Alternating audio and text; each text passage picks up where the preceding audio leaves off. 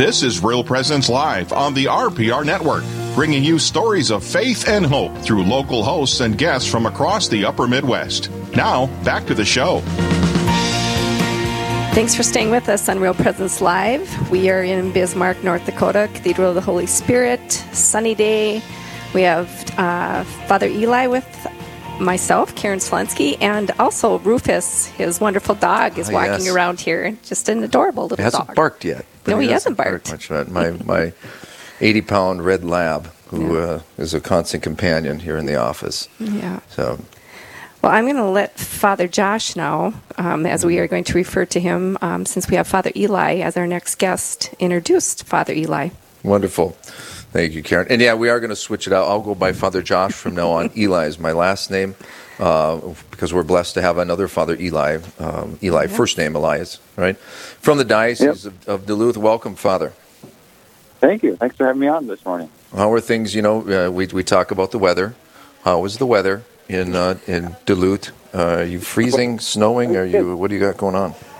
We got sunny skies today. It's cold, but no snow. And as you know, the days are getting longer, so the sun is a little bit more intense. So we're appreciating that. So. Okay, we're gonna hit 50 next week, and everyone will be on the streets dancing. Yeah. And it feel like it's a major heat wave. But so you are out there in the beautiful diocese of Duluth at Holy Family and Saint Lawrence. You have two parishes. Yep, two parishes. Yeah. Excellent. Whereabouts are you in the city? Or just outside the city? Because Duluth is does that encompass the range even? The diocese, yes, it encompasses the Iron Range. But I'm right in the city, so I'm in the West End, they call it. So for those who are familiar with the city, they might know that, but otherwise you wouldn't. But it's just kind of that's more the southern part of the city. So. Beautiful. And great parish names. The Holy Family obviously has been a big focus for us recently, and the Holy Father really encouraging that in this year of St. Joseph, and also the focus on the family. And then St. Lawrence. So is that St. Lawrence the deacon? Yes. There's rumor that this parish was named after the St. Lawrence Seaway, which is here, but since I've been here, I've been trying to get more connected to the deacon. So excellent. The deacon who served so faithfully in Rome. And Father Eli and I realized that we're both alumni of the Pontifical North American College.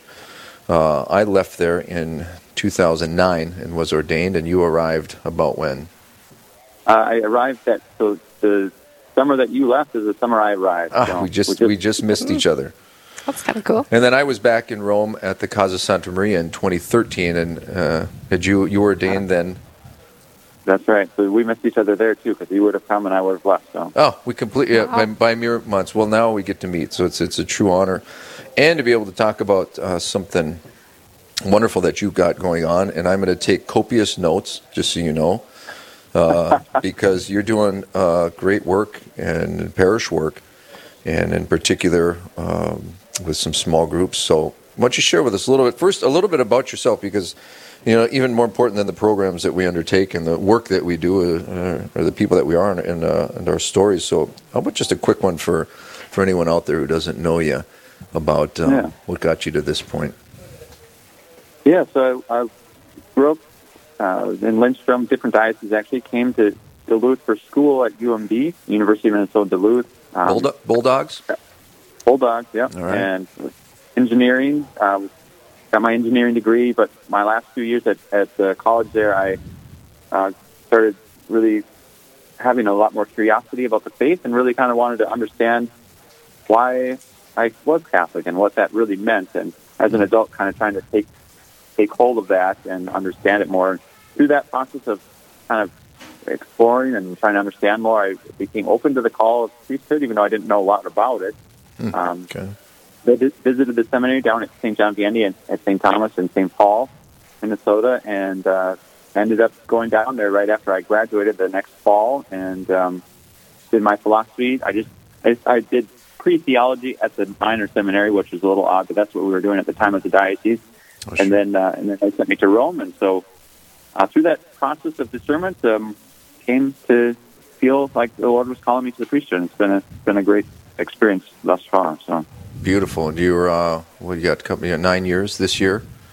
It'll be 9 years this year. Fantastic. Yeah. Well, thanks for saying yes. I don't know, we must be related somehow, apart from just being Father Eli's, although first name and last name. The Lord also led me to the priesthood through engineering. Wow. But at North Dakota State, and you were at the University of Minnesota Duluth. So you were, what type of engineering did you graduate? It was double E, electrical engineering. Well, at the time it was computer engineering, but now it's a double E. Okay. For everyone out there who's not familiar, that he's the smart type of engineer. I did egg and biosystems engineering, and so we always admired the electricals, and 'cause it made my brain melt having to do even the entry level stuff. But was there a moment there? Was it anything through university ministry, or was there a nugget, or can you pinpoint a moment or moments? Because I know these are so important, especially for anyone out there who's listening, to where you got a little bit of extra encouragement, or a door opened, or something for you to take that step and that leap, and that courageous leap, which obviously is paying off. Yeah, I could point to a number of things. One was just returning back to the sacrament of reconciliation was very important for me. Kind of opened my eyes to my own need for God and His mercy, and I think gave me openness to His grace. And then also I went to a Theology of the Body conference by Christopher West. He was just kind of getting started back in those days. And he did a conference out in Brainerd, and a group of us students went to that, and that just kind of got me excited about, wow, this is a beautiful teaching that our church offers, and made a lot of sense to me. So those are kind of little moments of grace. And then Father Mike Schmitz came to UMD while I was there, I think my third year, so that kind of brought a lot of fire to the campus. I was going to ask if any of you, I don't know if any of you know who Father Mike Schmitz is out there. I don't, all of you probably, but okay. So there was a little overlap, and since the university has done great things, and even since I left in North Dakota State in 2002, just focus and what a lot of breath and of new life. Mm-hmm. This Holy Spirit's blowing, rapidly through our universities. I'm so edified by what I see today.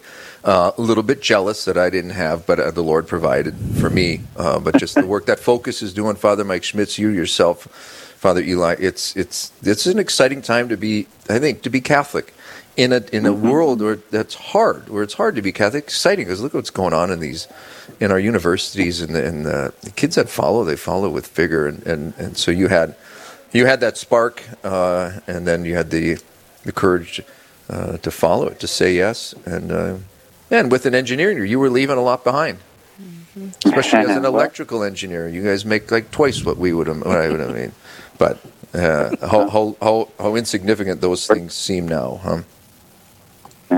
Sure. Yeah. So it's been a joy. Excellent. And then upon coming back from Rome, you've been in pastoral work since then? Yeah. Yep. I started in Duluth for 3 years as an assistant at the cathedral. And a few other parishes, and then they moved me out to near Brainerd, Minnesota, which is right in the middle of the state, and then came back to Duluth just about 2 years ago, and I actually just got word that I'm going to be going back to where I was. A little unusual circumstances there, but sure. Okay. Yeah. Okay. Well, good. We want to tease this because obviously you're going to be taking this ministry, this insight.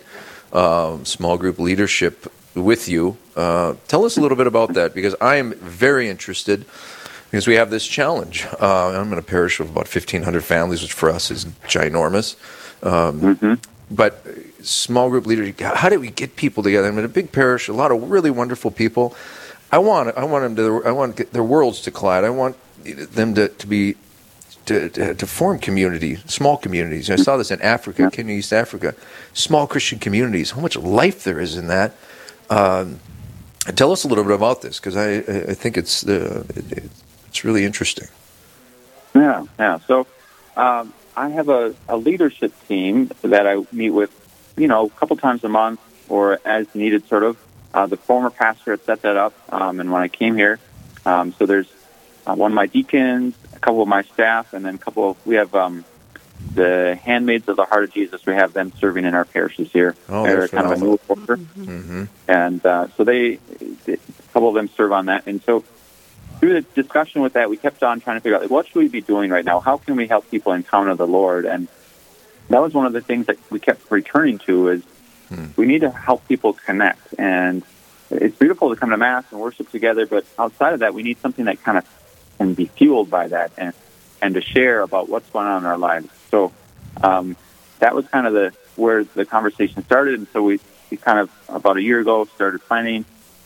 We kind of did a pilot program for leaders that we wanted to train to be the small group leaders. So we did a 4-week thing where we kind of did a little pilot program. Then we did a retreat with the leaders, continuing asking them to discern this. Is this something you feel called to? And then we did some training for how to do a small group. And then we're finally just launching here in March. So it's very exciting. Oh, excellent. Excellent. And so, you were able to, so the leadership, the group of leaders was already there, you said, from the previous pastor? Yep. But you were, okay. But you were sitting there asking the question, right? What do we do? Yeah. Oh, it's an important part. Yeah. And interesting, we read, I think one of the sisters probably recommended, we read the book that you, Mary, put out under the President Monsignor Shea about the apostolic how did it go? Christendom From Christendom to apostolic. Yeah. Absolutely. So that was helpful for us to kind of give us the language of like, yes, this is what we're seeing, this is what we're observing.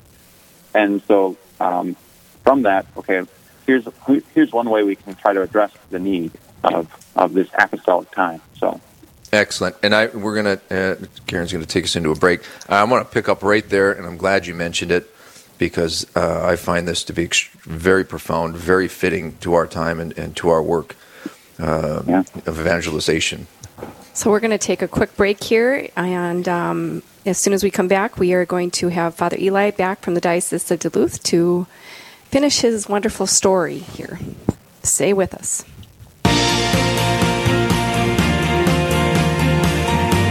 Stay with us. There's more Real Presence Live to come on the Real Presence Radio Network.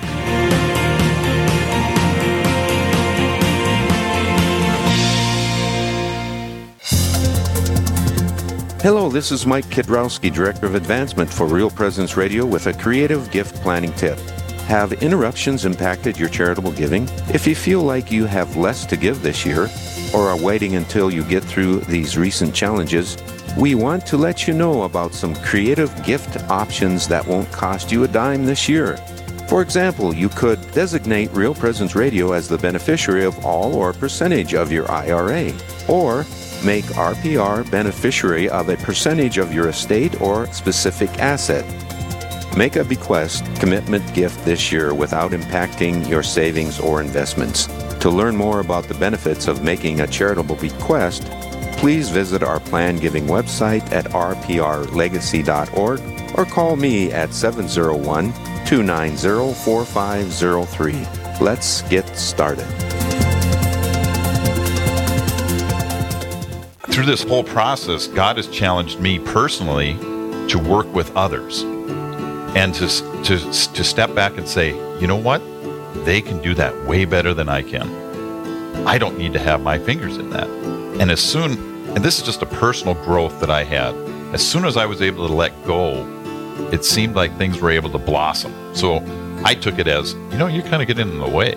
I need to step back, let God do the work. And wow, it is amazing what God can do when you just trust. When my skills are needed, they're needed. When they're not, they're not. But that's why I think everybody has to come in on this. Everybody is part of this group. We're not a loner. We can't. Catholic Radio can't be done by one person, one whatever. It's truly a family of people giving.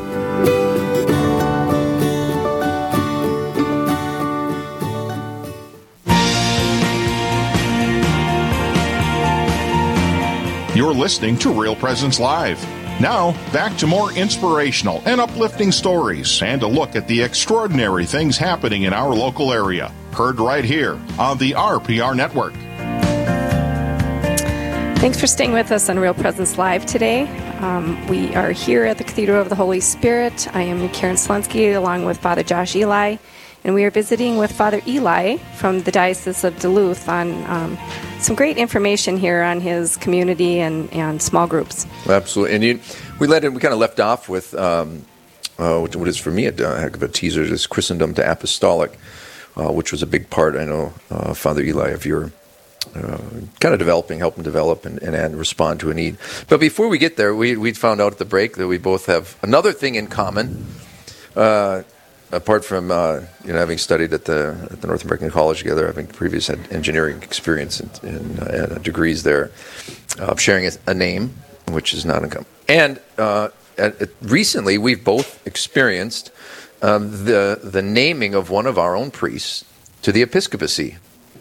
And not a small thing, and the impact that it has, and we're honored. You had so Bishop Peter Muich, who's down in Rapid City, correct?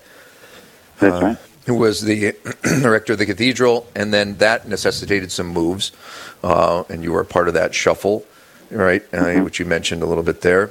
The current bishop out in Helena, Bishop Austin Vetter, was the rector of the cathedral here at the Cathedral of the Holy Spirit. And when he was named in 2019, I was working at the Vatican and was planning to spend a little more time there and do some more hobnobbing around Europe and the environs.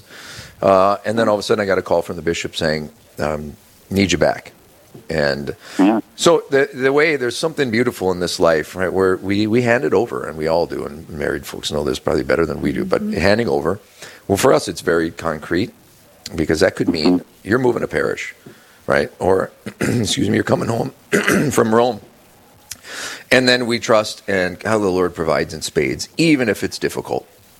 But I know I think we both experienced that recently, and one of the great honor of having one of our brothers now elevated as a successor of the apostles in Rapid City and in Helena. And so it's just good, though. It's good to let go, to abandon ourselves, and that obedience, which is, right, the hardest of the evangelical counsels. Those who have to live it know that, and how important that is in all of our lives, and especially as we submit. Become under the mission of something greater than ourselves, and that's through our bishop and through our pope, and we're doing that. So you mentioned as a part of the Genesis, I just want to put a commercial out there for the handmaids of the Heart of Jesus, right? Mother Mary Claire down in New Ulm. We are just blessed. They're going to be coming through on Monday with the new. Who's going to be the Mother Superior for a little community out in Dickinson. Oh, that's neat. And so if any young ladies or people who know young ladies, handmaids down in New Ulm, and you're up there in Duluth, they're going to be coming to the Diocese of Bismarck. Phenomenal order. They serve the needs of the diocese. They're stable. Just a beautiful order. So I'm glad that that you have them on staff and that they were part of this identifying a need, right? Which is where we were getting back to the need for our people. And you had mentioned this booklet from the University of Mary and Monsignor Shea and the tremendous work that he's doing out there, From Christendom to Apostolic. Christendom to Apostolic. I think this is a paradigm shift, or a paradigm shift back. So what can you tell us about that and how that moved you? And again, just a little bit about this good work you're doing so that I can copy it and bear fruit here. Yeah. Sure. Yeah. Over the years as a priest, I've read a number of books to try to kind of get at this. Sherry Waddell's book, Intentional Disciples, the Divine Renovation, all these kind of books that kind of try to help us figure out how do we do parish life, how do we do parish ministry, and those are helpful. These are all helpful resources. But what I really found reading the From Christendom to Apostolic is not so much a methodology, but just the language of speaking, like what we are experiencing. And I did a 4-week series in the parish talking about basically what that book presents to my people, and it really resonated because a lot of our Catholics, especially the older generations, are looking at things and saying, "Gosh, we thought we did everything right, and yet our children, our grandchildren aren't as active in the church as we would like them to be. And this is hard for us. It's hard for us to see. And so they're asking, what did we do wrong, and why isn't it working? And so I think giving them the language of it's a different time. It's a different. We're no longer just able to float in the river and go where the Lord is leading us. We have to swim upstream, and it's a new reality. So to give people that language, I think, is very helpful. And so part of this small groups is like saying, okay, we are swimming upstream, so we can't be swimming alone, and we need to talk about our experiences and share with each other what it is that we're experiencing as a challenge. Part of this too was, I've been in a support group as a priest that we meet once a month, and it's been a really helpful thing for me. So the idea was, well, can't parishioners do this too? And so to have a fraternity or a small group as a group of parishioners who want to be accountable to one another, who want to help each other serve in the mission of, what it is to be a Catholic, to be able to talk about their challenges and their joys and their sorrows and what they're excited about, all of these things. So, a lot of small groups are centered around reading a book or a Bible study or doing something like that. And, what we've kind of proposed is like, that's fine if you want to do that as part of this, but the main object here is to really talk about your faith as a Catholic and how you're experiencing that together. So it can't just be a social club. That can be. It's often a big part of it. Yep. But we got to get to the core, right? We got to get to the nitty gritty and share and pray, right? And beg the Holy Spirit to enliven us. So good. So it's a number of things that they're going to be doing. Are they, this core team? Are they going out and are they gathering people around themselves, kind of discipleship type model, and then are they the start, and then they're going to invite other people in? Is that the concrete mechanics of it? So we trained the leaders, and then we kind of said to the parishioners, here are times when these leaders are going to lead a small group. Sign up if you're interested. We had a number of weeks of that. So people just kind of signed up if they were interested. Excellent. And the small groups have filled up. And so now hopefully they'll do this for a number of years or at least a good amount of time. And then every year the hope is to kind of train new leaders or maybe split groups if we need to and develop that ministry so that people can really enter into that life of being enriched by serving and walking with one another, and not just coming to Mass without knowing people or without having that connection, but having that personal connection and journeying with others. Amen. So that's kind of the idea. Amen to that, right? We need to be apostolic to get out there, but we're journeying together. I think that's great. We can't sit back and rest on our laurels. We're swimming upstream, but we got a big paddle, Jesus Christ, and a great boat, the church. It's a motor. Right? It's a jet engine, and when we fuel it. So wonderful work. I'm going to take some of that and steal from your idea, and you might be getting a call from me. Yeah. Well, thank you, Father Eli, for your time today. We greatly appreciate that you joined us. Great information for all our listeners. Thank you all. Best. Yeah. Yeah. God bless you all in Bismarck. All right. Prayers with you. Well. Okay. Yeah. Thank you. God bless you. So we are going to turn it over to Therese here to give us a preview of the next show. Yeah, thanks. So on the next Real Presence Live, that's Friday morning from 9 to 11 a.m. Central. Dylan Reinhardt and Teresa Curley are your hosts, coming to you live from Pius XII Newman Center in Brookings. They'll discuss dating the Catholic way, and Brother Michael Joseph Donahue will be on to share about how he is preparing for ordination. All that and much more is coming up on the next Real Presence Live. That's Friday from 9 to 11 a.m. Central. Back to you. Great. Thank you, Therese. Appreciate that. Well, Father Eli, we are on the home stretch, so I want to thank you and the Cathedral of the Holy Spirit for.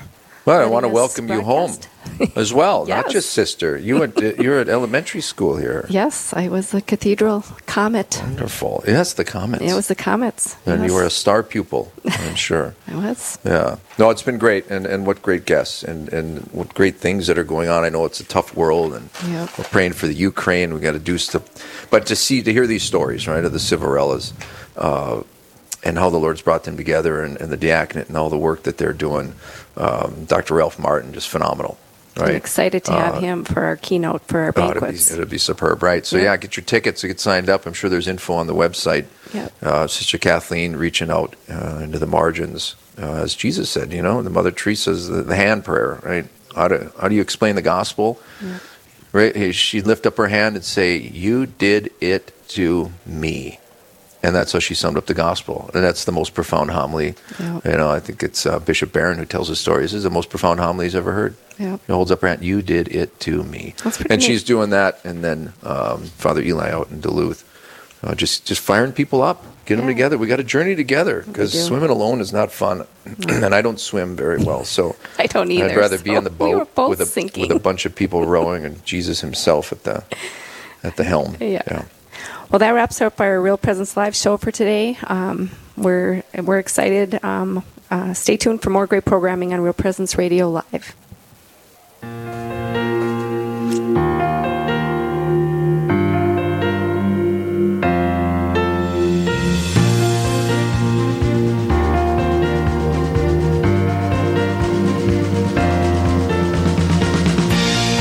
This has been Real Presence Live on the Real Presence Radio Network.